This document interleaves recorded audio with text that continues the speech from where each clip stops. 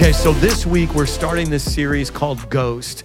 And I want to teach you what the Bible has to say about who you really are, your true existence. And you are more than a body. I want you to prepare to write down a lot of notes because I'm going to be taking you through the scriptures. But unfortunately, most of you have an image in your mind of like the Looney Tunes version of the afterlife. So Bugs Bunny gets hit by a train and then his spirit comes out of his Bugs Bunny body and he's playing a harp and he goes all the way up and there's little Bugs Bunnies with angels, wings, and they're like, looking, and then you have that fairy tale fantasy. And then some of you have what I call the Billy Graham version of the afterlife, which is a heavy emphasis on heaven without the acknowledgement that heaven is not the final destination. Oh, somebody doesn't even have a theology to understand what I just said. Heaven's not the final, what? How many of you are ready to dive in and take a look at what the scriptures have to say? Okay, let's start by this. You are more than your body. I need to show you what you really are. Turn your Bibles to Ecclesiastes chapter 12, verse 7. And the dust returns to the earth as it was, and the spirit returns to God who gave it.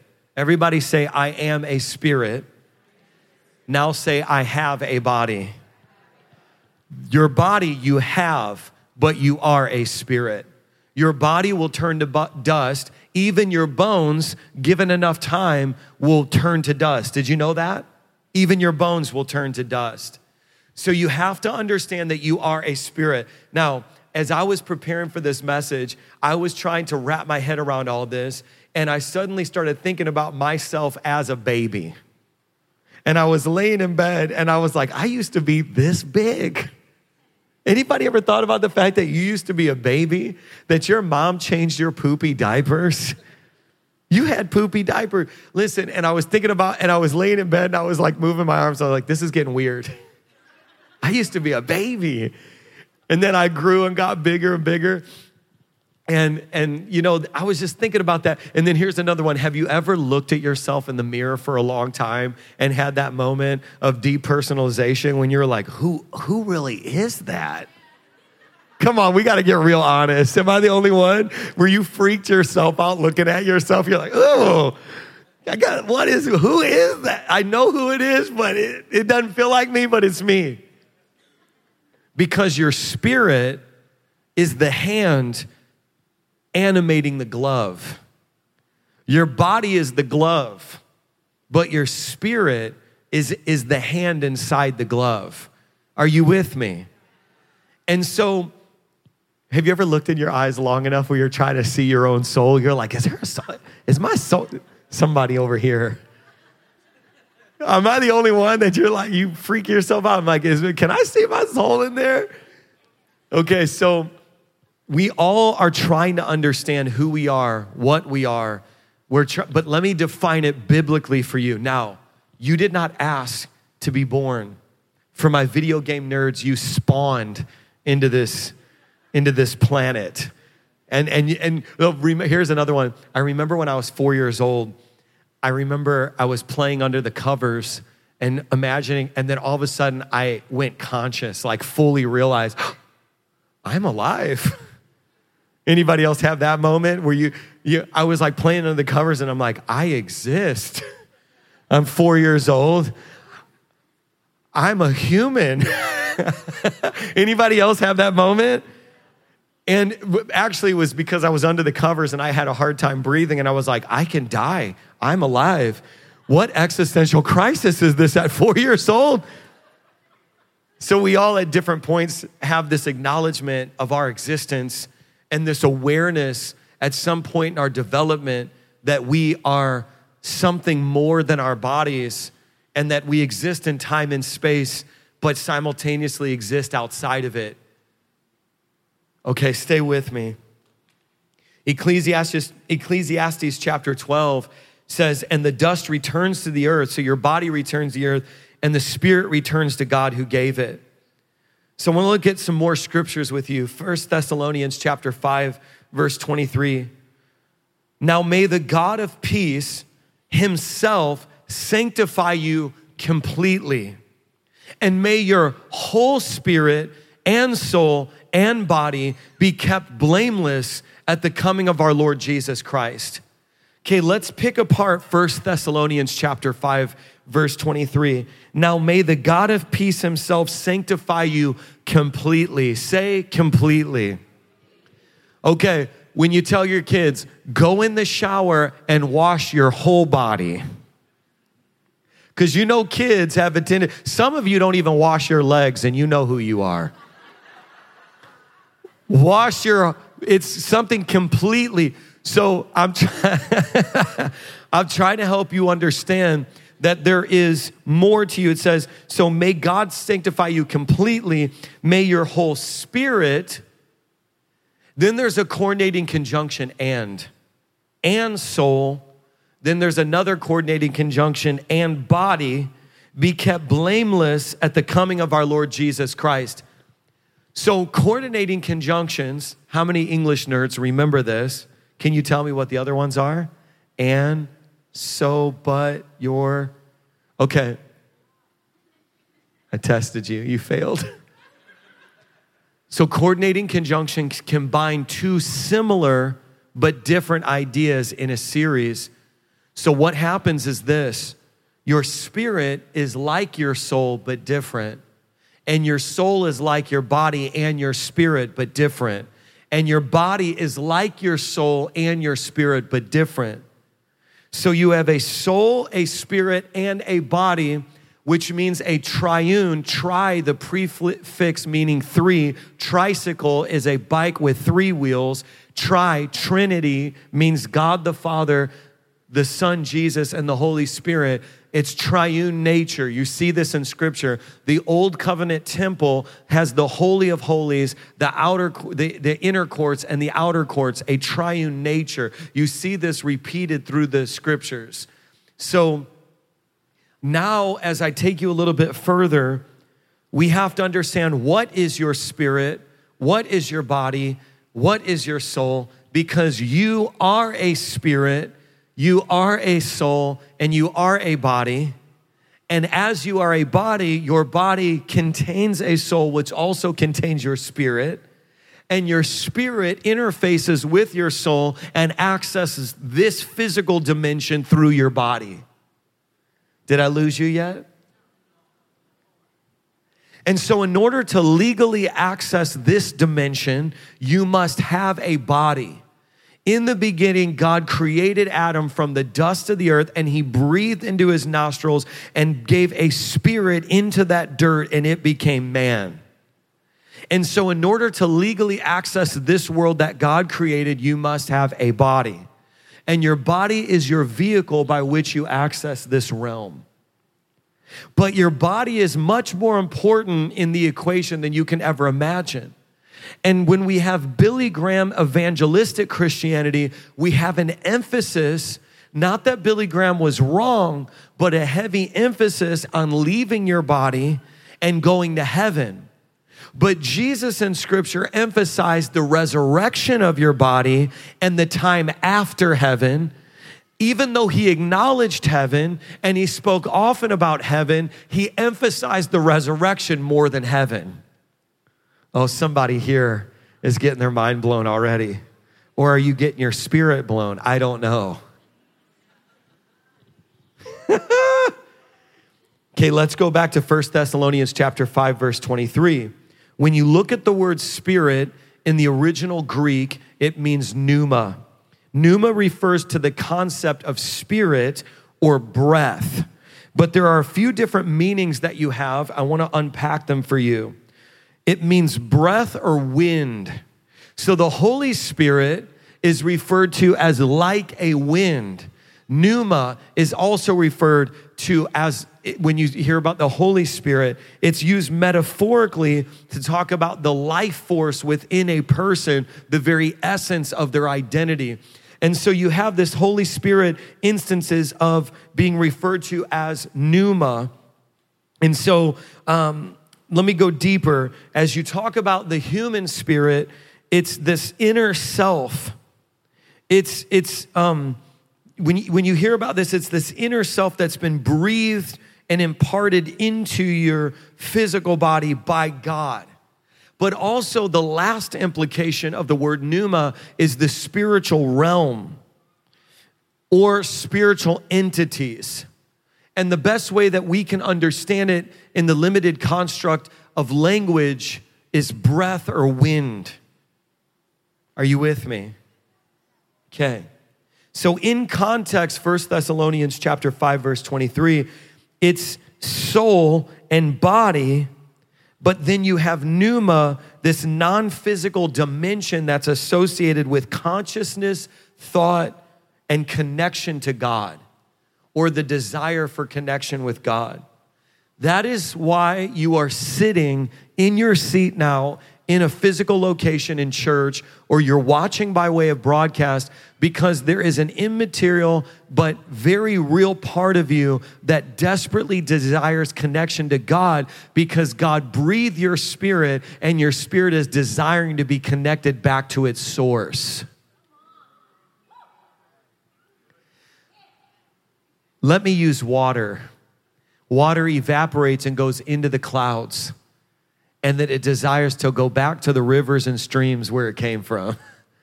There's this nature of water, that water, the water evaporates, but then it reforms and it's redistributed. There's something there, it's a little esoteric and it's difficult to quite communicate, but God's breath leaves him as a being. It creates your spirit, and then therefore the very act of worship is us giving our breath back to him. So when you're singing, when you're speaking, you're using your breath to actually go back to the source by which the breath that created you placed you in your... Does this make sense? Hebrews chapter 4, verse 12. Let's look at this scripture. For the word of God is living, and the word of God is active, and it's sharper than any two-edged sword. And when you push it into a being, a human being, it pierces to the division of soul and spirit and joints and marrow, and discerning the thoughts and the intention of the heart. What? The Bible is the breath of God on paper. And when the Bible is being redistributed through your breath,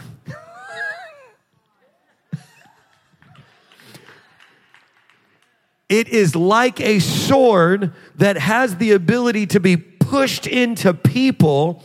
And just like a sword would split your skin and split through your muscle and split into your intestines and split into your spinal column and separate each thing that has a different function within your body, so can the word of God, like a sword, be pushed into your being and begin to separate that which is your soul and functions within that dimension and realm, and that which is your spirit, and even begin to reveal the intentions of your heart.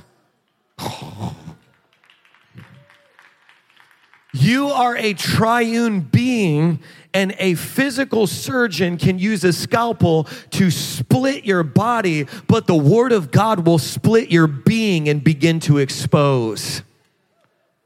Oh, so good. So you feel this with me? Which part of you is experiencing this?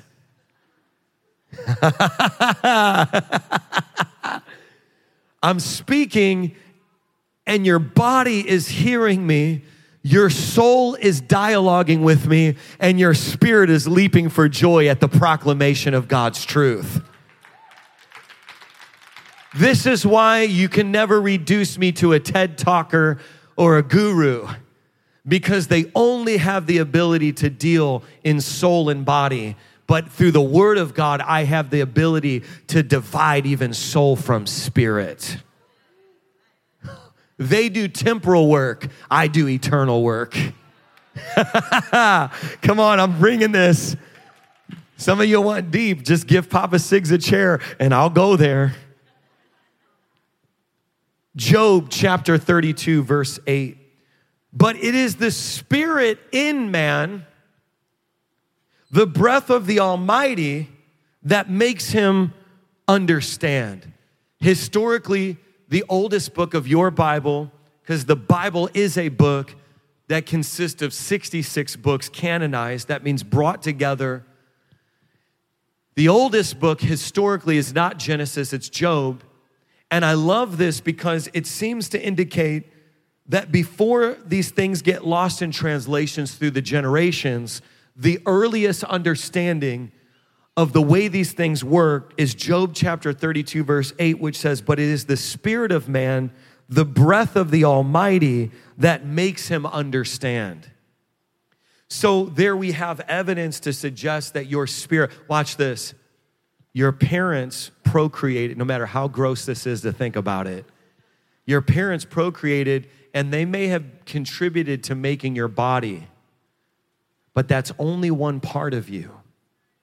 The eternal part of you was the breath of God that was breathed into that body. Therefore, the sanctity of life, even if you were the product of rape, you were not produced by rape, you were produced by the breath of God. Even if you are the product of incest, you were not produced by incest, you were made by the breath of God. The smallest part of your identity is the dust that was formed by rape and incest, but that will pass away. And the promise of God, I can't get ahead of myself, is that you will have a new body. And that body will have one maker. And that maker is God, that architect, we know his name. This is why we must preach the word of God. Zechariah chapter 12, verse 1. "The oracle of the word of the Lord concerning Israel, thus declares the Lord, who stretched out the heavens and founded the earth and formed the spirit of man within him." So God is the author of your spirit. He created your spirit. Okay? And so it's formed inside of the man. There's this connection. Now, can we go even deeper? God created humans in Genesis chapter 1 in his image and his likeness. And so the body is not seen as merely a vessel, but an integral part of God's creation. So the way to help you understand this is Jesus was speaking with an audience of Sadducees. Sadducees were the religious leaders within his Jewish society inside of Rome. And so the Sadducees only believed in the Torah. Now, the Torah gives a very limited explanation of the afterlife. It's not clear and it's not exacting. And so there was a lot of speculation about what happened instantly when you died. But the Sadducees did not believe in resurrection. So it was almost as if Jesus was showing up and he was saying, "Hey, I am God in flesh. I have the ability to tell you exactly what's going to happen because I'm God." Does this make sense? I'm like, I'm Jesus. I know you're seeing the physical dirt representation of me, and I share half of my genes with that woman, Mary. But I'm also 100% God divinity inside of this physical body, and I can tell you what happens when you die. Would you like to hear what Jesus says happens when we die? Because if you serve Jesus as your Savior, then you must not just serve him, but you must submit to what he says concerning what happens when we die.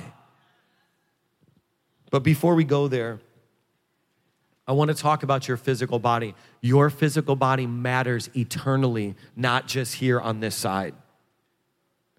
The incarnation of Jesus in John chapter 1, verse 14 helps us understand that because Jesus was fully God and fully man, he had a human body that points to the importance and the significance of it.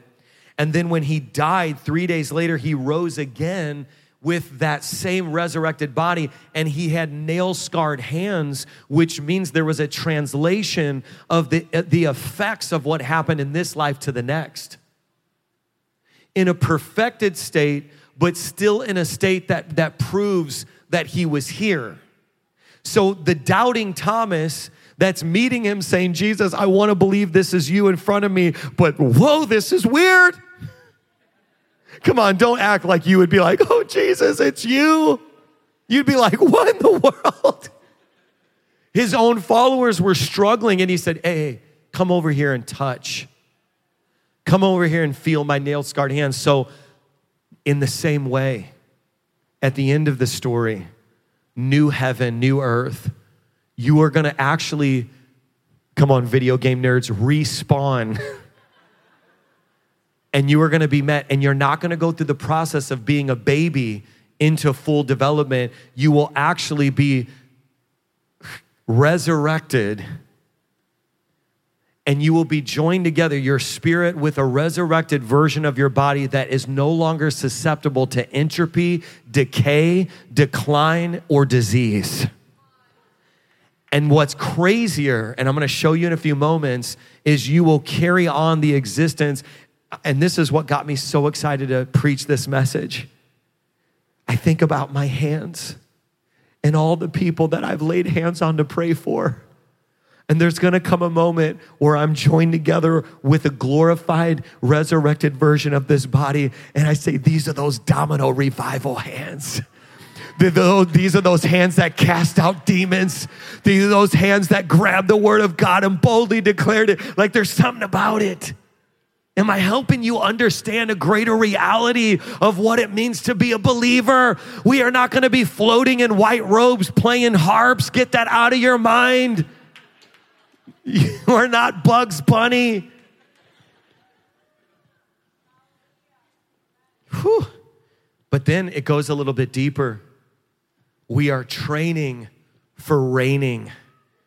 So whatever you do in this life is a down payment on what you get to steward in the new earth. And if you're a low count punk, afraid of what people think about you here in this earth, I don't even know if you make it to the next earth.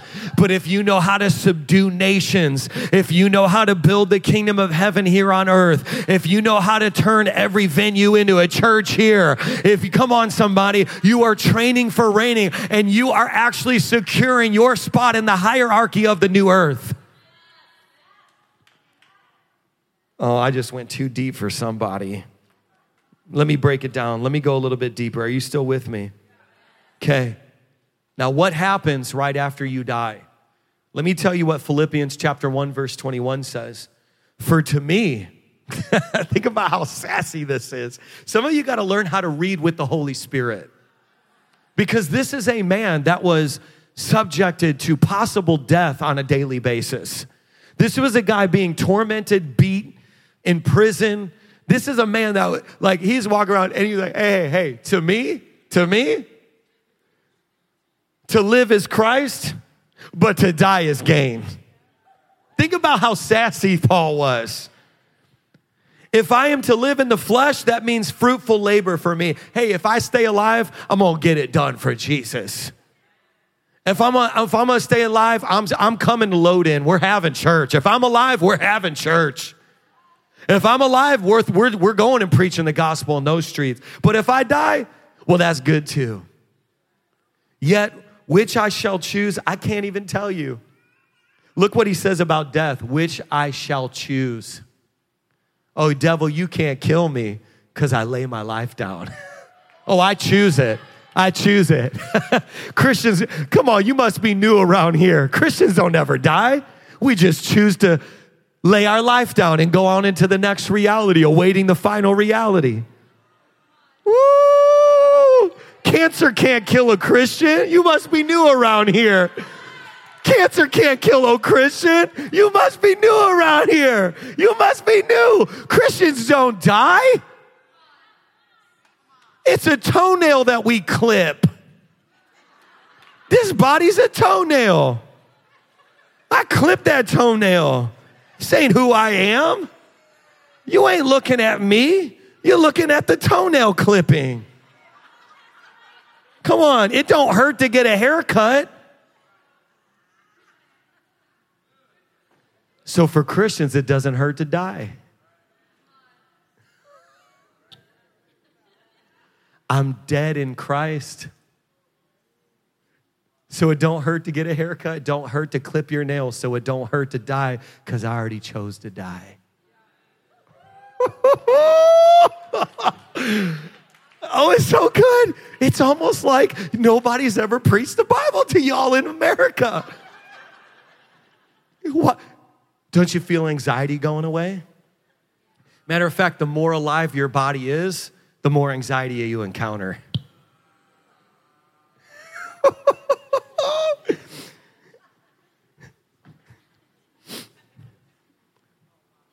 This is what Jesus says.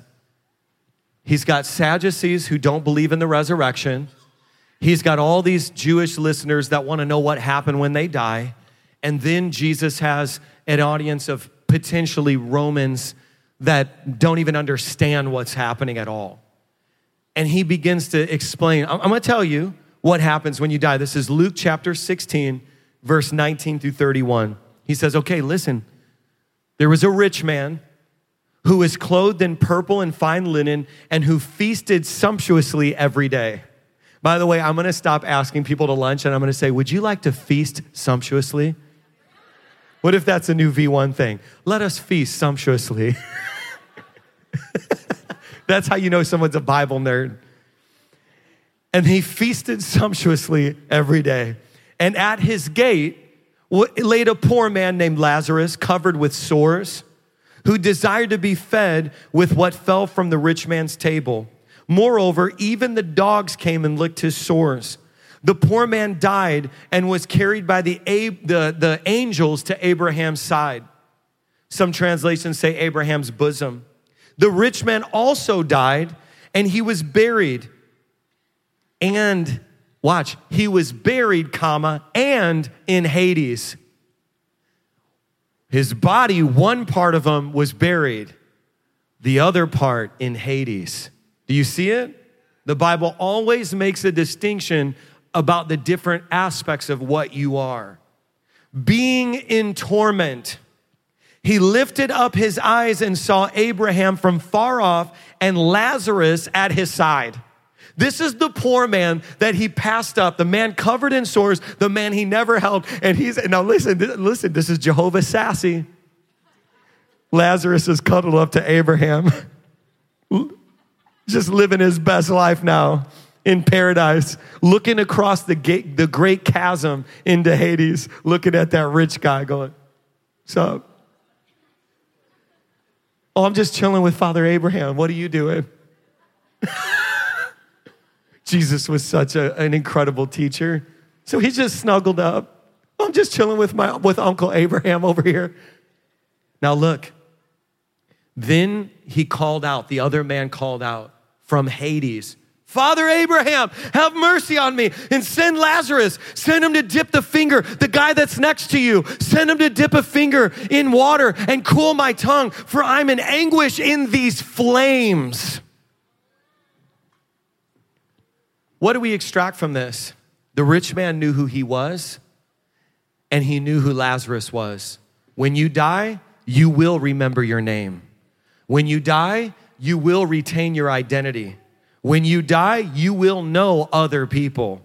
You don't go into some abyss. You don't go into some unconscious dark reality. You go to two places, either heaven or hell, either paradise or Hades. This is what Jesus is saying. There are two different places separated by a large chasm, and you retain your identity and you retain the knowledge of those that you knew before you died. Now watch what he says in response to this, because he's looking for anything. So look, he's experiencing the flames of Hades, and in desperation, he's saying, do something just to momentarily make this pain go away, which means that you have a capacity to feel that's separate than your body. And what he's saying is, my body is buried, but this other part of me, the eternal part of me, is now experiencing pain. And then it says this, child, remember that in your lifetime, you received your good things, and Lazarus in like manner bad things, but now he is comforted here and you are in anguish. And besides all this, between us and you is this great chasm, and it's been fixed. Everybody say fixed. In order that those who would pass from here to you may not be able, and none may cross from there to us. Somebody say none. Do not believe any minister who says that they are having conversations with those who have died. Jesus himself said, we do not cross that chasm. We do not have that dimension of authority. And I will tell you this, they're not talking to Moses. They're not talking to Elijah. They are talking to demons impersonating those people. When you die, that chasm is fixed and you do not have the designated authority to cross it. And Jesus Christ himself encountering in the transfiguration was a sign that he was seeing Moses for the fulfillment of the law and Elijah for the fulfillment of the prophets. And it was figurative in order to substantiate Christ as Messiah. It was not intended that he would receive information from Moses and Elijah. Matter of fact, he was demonstrating the fulfillment of what Moses and Elijah had said. And so any prophet or person claiming to be a prophet that gets information from these people is a liar and a charlatan, and they are using their platform to perpetuate the doctrine of demons. I have to say it because in your pursuit of the prophetic, you will find perversion. Because all these dimensions have rules. And I've been in the game for a long time. And sometimes I'm not the flashiest pastor or preacher, and people will go in search of those that tantillate and stimulate. But let me just tell you this. I've been in the game for a long time.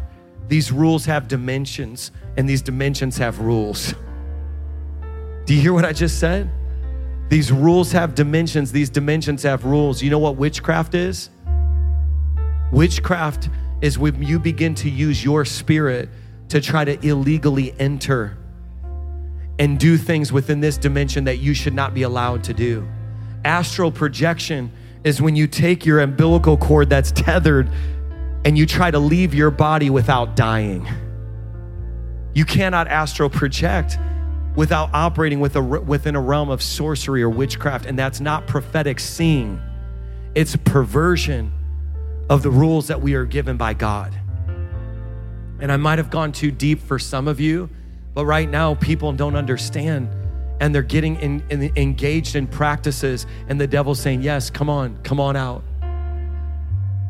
It says, I beg you, Father, to send him to my father's house then. So now the rich man's saying, okay, if you can't stop my torment, then I beg you, I warn you, then go to my father's house and tell my brothers, I have 5 brothers, tell them, warn them, lest they come into this place of torment. But Abraham said, they have Moses and the prophets, let them hear from them. And what he was saying is Moses and the prophets are recorded in scripture. They have the word of God. Let them receive from the word of God. And watch, I'm gonna go even deeper on this whole stupidity about hearing from dead saints and dead prophets and people. Look what he says. He says, for if they had them, if they do not hear Moses and the prophets from scripture, neither will they be convinced if anyone should rise from the dead. So if they didn't listen to him in the form of scripture, Jesus himself says they wouldn't even listen if they were raised from the dead. So why would Jesus give you permission to hear from them after death? Foolishness. But to go even bigger than that, can I go beyond that? Hades is so real and the torment is so real that the rich man says, okay, if you can't help me, if this chasm is too great to cross, please send somebody to speak the word to my 5 brothers because they cannot come here.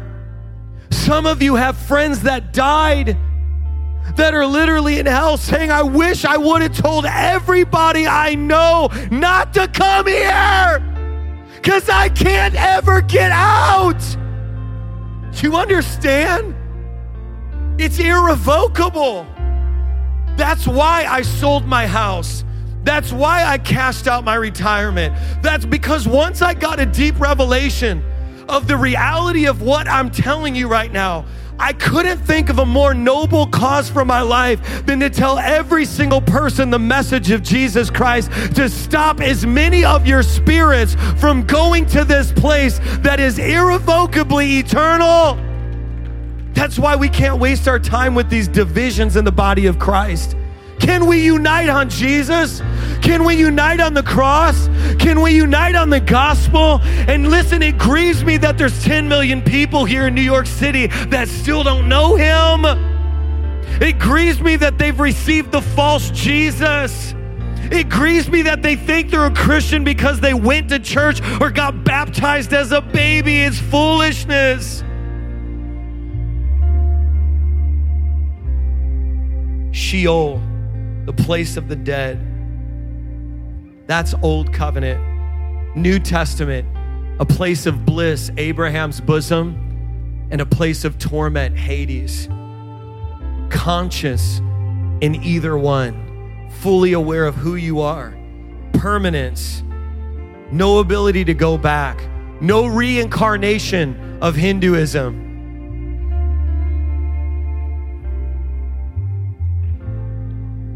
No universalism of being a good person, we all get in. Jesus says, I am the way, I am the life. Apart from me, you are nothing. I am the vine. Jesus. Keith Green said, you know, it's funny because all of the world religions acknowledge Jesus as a way. But only Jesus says, I am the way. So if they all acknowledge Jesus as a way and he says, I am the way, then Jesus must be the only way.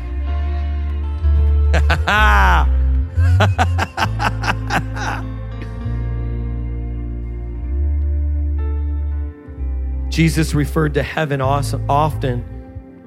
Matthew chapter 4, verse 17, the kingdom of heaven, he says, repent, for the kingdom of heaven is at hand. In Matthew chapter 3, verse 12, for great is your reward in heaven, in. Everybody say in. Matthew chapter 6, verse 19 and 21, Jesus teaches about laying up treasures in heaven. It's a destination. John chapter 14, verse 1 through 4, he says, if it were not so, there's so many mansions in my Father's house. If it were not so, I would not have told you that I go to prepare a place for you. So he goes, he leaves to go prepare a place. Matter of fact, what'll really mess with you is that he was bodily resurrected and ascended to heaven, which means that a physical human being with human DNA is seated at the right hand of the Father in heaven, which really should help you rethink what you think heaven is. Oh, some of you are like, I need a nap after this message. Luke chapter 15, verse 17, Jesus speaks of this joy that happens in heaven when just one sinner repents. Jesus, I need you to help. I need to help you understand how real this is. That if just one of you repents and accepts me, this is what he says in Luke chapter 15, verse 7, there will be more joy in heaven over one sinner who repents than 99 righteous people with no repentance. So in other words, Lazarus dies. He's now next to Abraham. He can see over the chasm. He can't cross it, but he can see it into Hades, and he sees the rich man. The rich man in Hades, tormented, can see across the chasm, and he can see Lazarus, but he also can see his brothers. Heaven can see when a sinner repents because heaven starts to rejoice. See, we are the only ones with limited visibility of dimensions. Oh. Do you want me to keep going or should I end it? We are limited in our visibility of dimensions because we have a physical body. But when the Holy Spirit regenerates our spirit and comes to dwell in our spirit, he gives us gifts that allow us to see into the spiritual realm. Gifts are like glasses. He gives you the ability to access realms that you did not have permission to access when you were spiritually dead. But a witch or a warlock is somebody that tries to see into a realm without the Holy Spirit giving him the gift and the permission to do so. And you're not seeing, you're being given information by familiar spirits who are seeing on your behalf and lying to you. And psychic mediums are true and accurate because there's networks of demons in that realm feeding them information. And so an accurate prophet can still be a false prophet. Y'all, come on now. I'm doing this to show you, if you want to go into the deep end of the pool with me, make sure you know how to swim. Because meekness is not weakness. And just because I haven't said anything isn't because I don't have an opinion. It's because I don't fight out of my weight class and you don't want the smoke. So if you want to know my opinion about things, I'm going to speak to the Word of God, not to a person. Because God is doing something in the midst of V1, and I'm not, and moving trains don't stop for barking dogs. So when I speak to the prophetic dimension, this is an environment that's familiar to me for many years. But what I want to say to you is this: every interaction that you have, heaven and hell are literally being decided for somebody. Every interaction that you have, either angels and demons. The New Testament says that it's possible to entertain angels unaware, which means that they are interdimensional beings that have the ability by God to manifest in this realm so visibly that you think you're talking to another human. But that permission is given by God, and they dare not use it without his permission. So angels must be submitted, and unsubmitted angels turned into demons. Come on, somebody. And so what I want to help you understand as we come to a close now is there are no ghosts leaving the bodies of people and floating around in the atmospheres of your life. And let me tell you why. Because when you leave your physical body, it is either one of two worlds that God described through Jesus. That's it. And then if you are in a place of paradise, which Jesus told the man hanging next to him, surely tonight you will be in paradise with me. He was speaking of this place. And then we're in this place awaiting as the world goes through a process, and then God brings a new world, and then it says that Jerusalem descends into this new earth, and then you show up with a glorified body to rule and reign. Can you imagine? I can't wait for those worship services. And I can't wait for the moment on the other side of all of this where all of a sudden I'm like, man, do you remember when we were in Queens? Do you remember driving me, Alex, to church? Do you remember when we were just doing whatever we could to create a place where people can encounter God? Those are the same hands that drove that car. Do you remember when you were serving in kids and the Holy Spirit came in and they started speaking in tongues? And look, they're grown now. Look at them with all their glorified bodies. There's something bigger. There's something at play. Don't get your eyes so fixed on the temporal that you miss the eternal. Don't get your eyes so fixed on what's happening. It said that this man was covered in boils and poor, but in the next life, he was wealthy. In the next life, he was blessed. In the next life, there was something else. It was saying, man, you didn't understand who was who. You were looking at by the wrong metric. So listen, get your eyes focused on the spiritual realm. Come on, stand to your feet with me across every location. I want to show you something. We say this term holy. We sing it. Holy means separate. Think about this. There's Hades and there's paradise, and there's a chasm that divides them. And so holy means separate. Holy means that they are separate. So when you come into the holiness of God, what you're saying is lust and perversion, addiction, depression, that functions in the culture of this world, but to be holy is to be in this other place. And that's why Jesus said, heaven come. The kingdom of heaven is now invaded. And one of the biggest indicators that you are going to heaven is that you facilitate heaven coming to you. One of the biggest indicators, one of the evidences that you are going to heaven is that heaven is constantly going to you. Can I explain?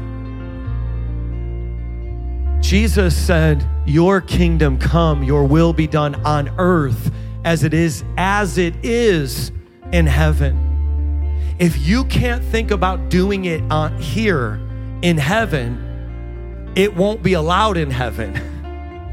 And so as you align your life with the way that heaven acts, then you have access to heaven. Jesus gave you access through the blood, but then he takes you through a process called sanctification where he is training you for citizenship of heaven. And so if you can't think about lying, stealing, cheating, if you can't think about sex and perversion happening in heaven, then don't do it here on earth, because we are training for reigning. We are training for another realm. And so as you begin to become a student of heaven, you colonize your soul. You take even your mind. It says, be not conformed to this world.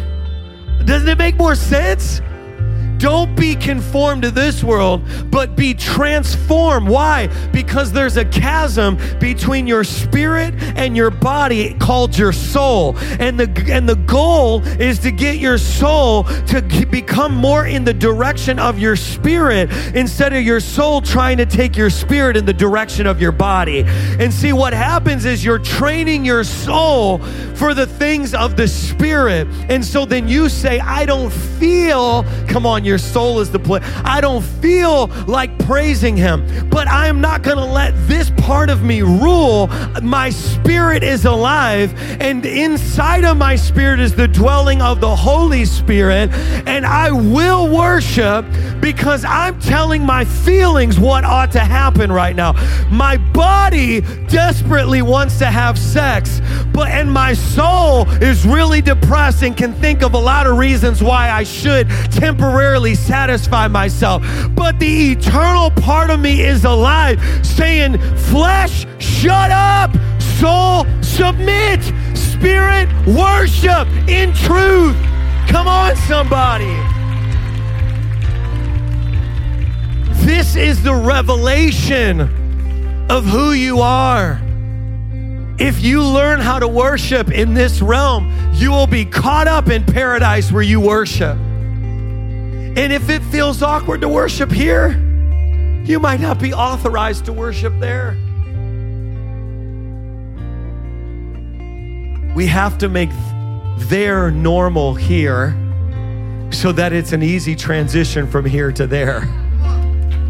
It's about aligning with the cultures. And a lot of times when I'm offending you and I'm preaching, it's because the way that we do things in heaven is completely different than the way that we do things here. And I'm only offending the most temporary part of you.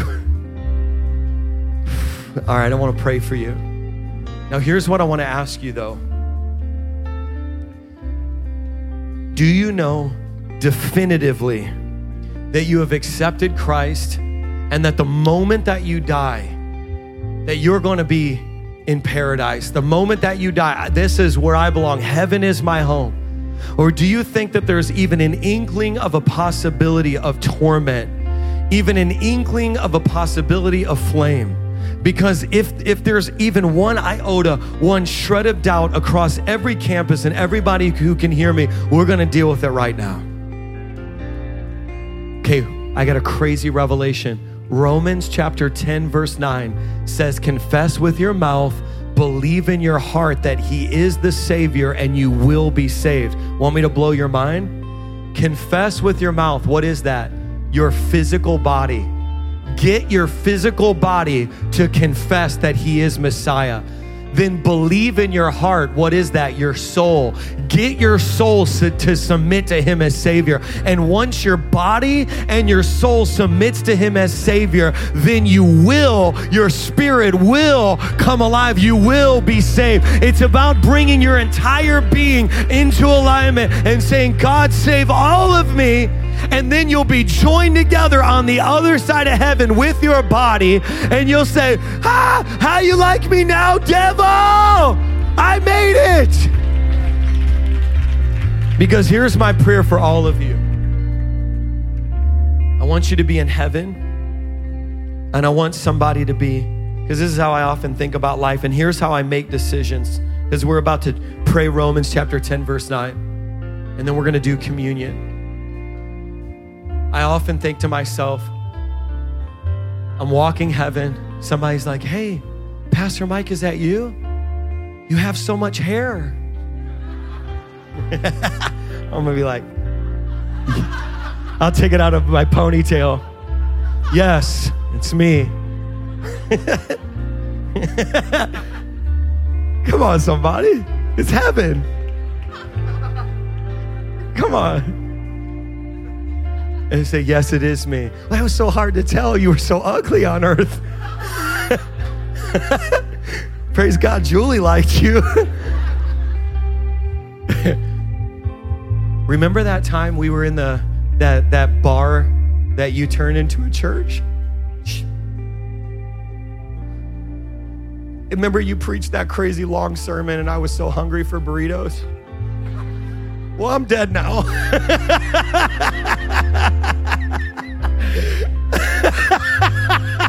Didn't that trivialize it? Well, I'm dead now. And I realized you were doing the most important thing in my whole life, and I'm kind of sorry for being mad that you went long every once in a while, because in heaven, all we do is what you did with us. Okay, that was for me. That wasn't for you. That was for me. Hey, thank you for telling me the truth. Because when I died and opened my eyes in paradise and was rejoined with my grandmother who had been praying for me. Oh, and by the way, Pastor Mike, I want you to meet all my family because I finally was bold enough to tell all of them too, and we're all here together. I got chills all over me. That's the plan of God. King David, who had an Old Testament understanding of death, he still had enough of an awareness prophetically of how God operates that he said, this baby died, and this baby can no longer come to me, but I can go to this baby. Oh, what a joy heaven will be when I'm joined together with the two babies that Julie and I lost. And I say, I never had the privilege to raise you. But the Lord knew sovereignly what he was doing, and here we are together again. We lose nothing with Jesus. We only gain. We only gain. To be persecuted is a compliment. We gain. To struggle for him is a compliment. We gain. And then even to die, we gain. So who wants to die to self with me? Who wants to step through this flesh body? And who wants to say yes to the Spirit across every location? If you want to definitively surrender to Christ, just lift both hands towards heaven. Say this with me. Say, Heavenly Father, I submit and surrender my will and my ways. Wash me with your blood. Renew a right spirit within me. I give you my life, all that I am, my body, my soul, my spirit, in surrender. Have your way. Give me boldness to preach the gospel to everyone so that none are lost. Holy Spirit, empower me. In Jesus' name, somebody shout amen. Come on, let's just celebrate for 10 seconds right now. Heaven is celebrating. Heaven can see what just happened. Heaven knows what's happening. There's a celebration. Somebody's. Come on.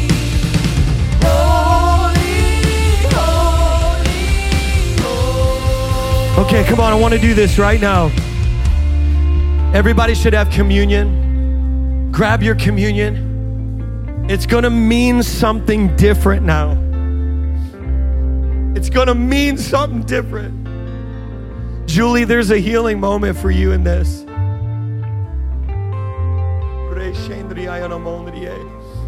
Just go ahead and peel back that layer of the wafer and the cup.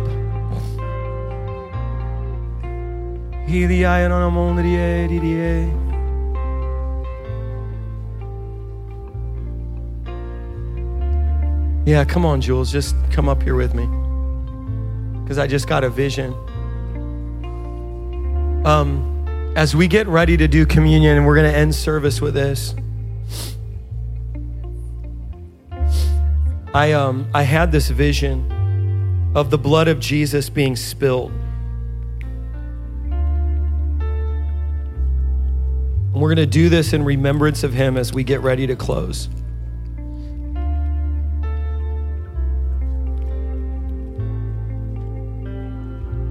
You ready? So, when Jesus died, blood left his body. And as that blood left his body, his death became our life. As Jesus died, his death became our resurrection. So as we do this, what we're actually saying is, no matter how tragic the death, no matter how much blood and gore, because we look through human eyes and we say injustice. We look through human eyes and we say, why them, God? They were so good. We say, why a death like that? But I tell you, even a lifetime of suffering is yet a moment, a grain of sand on the vast shores of eternity. And it doesn't compare to the comfort that awaits us in the arms of our Savior. And so when you drink this cup, when you eat it, it's crazy because even my wafer literally broke into pieces as I pulled it out.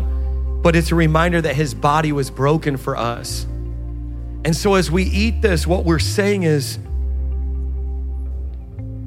it was done forever. When you're joined together with your glorified body, you will never get sick again, ever. You will never have a wrinkle. You'll never have a cough. You'll never have a gray hair again. You'll never wake up with a sore, but basically everything that happens after 40. It'll never happen. Because one body was broken so that all of our bodies can be made whole and we can go back to the original plan in Genesis, but this time Eve won't screw it up. Well, we're Eve and we're Adam. So right now, I want across every location, just take the body now as we celebrate his body being broken.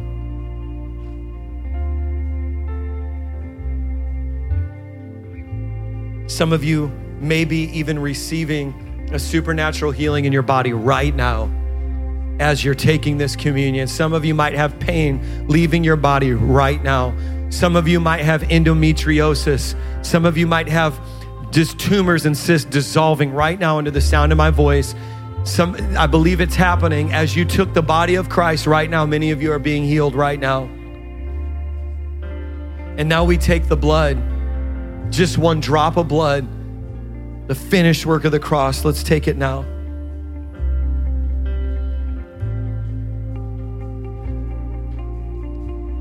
Just as you drink this and it goes into your body and part of it gets metabolized to become your body. You know, your body breaks it down into pieces and rebuilds it into you. When you take communion, it's an acknowledgement of the broken body of Jesus being reassimilated into the true you. Oh, let me pray over you.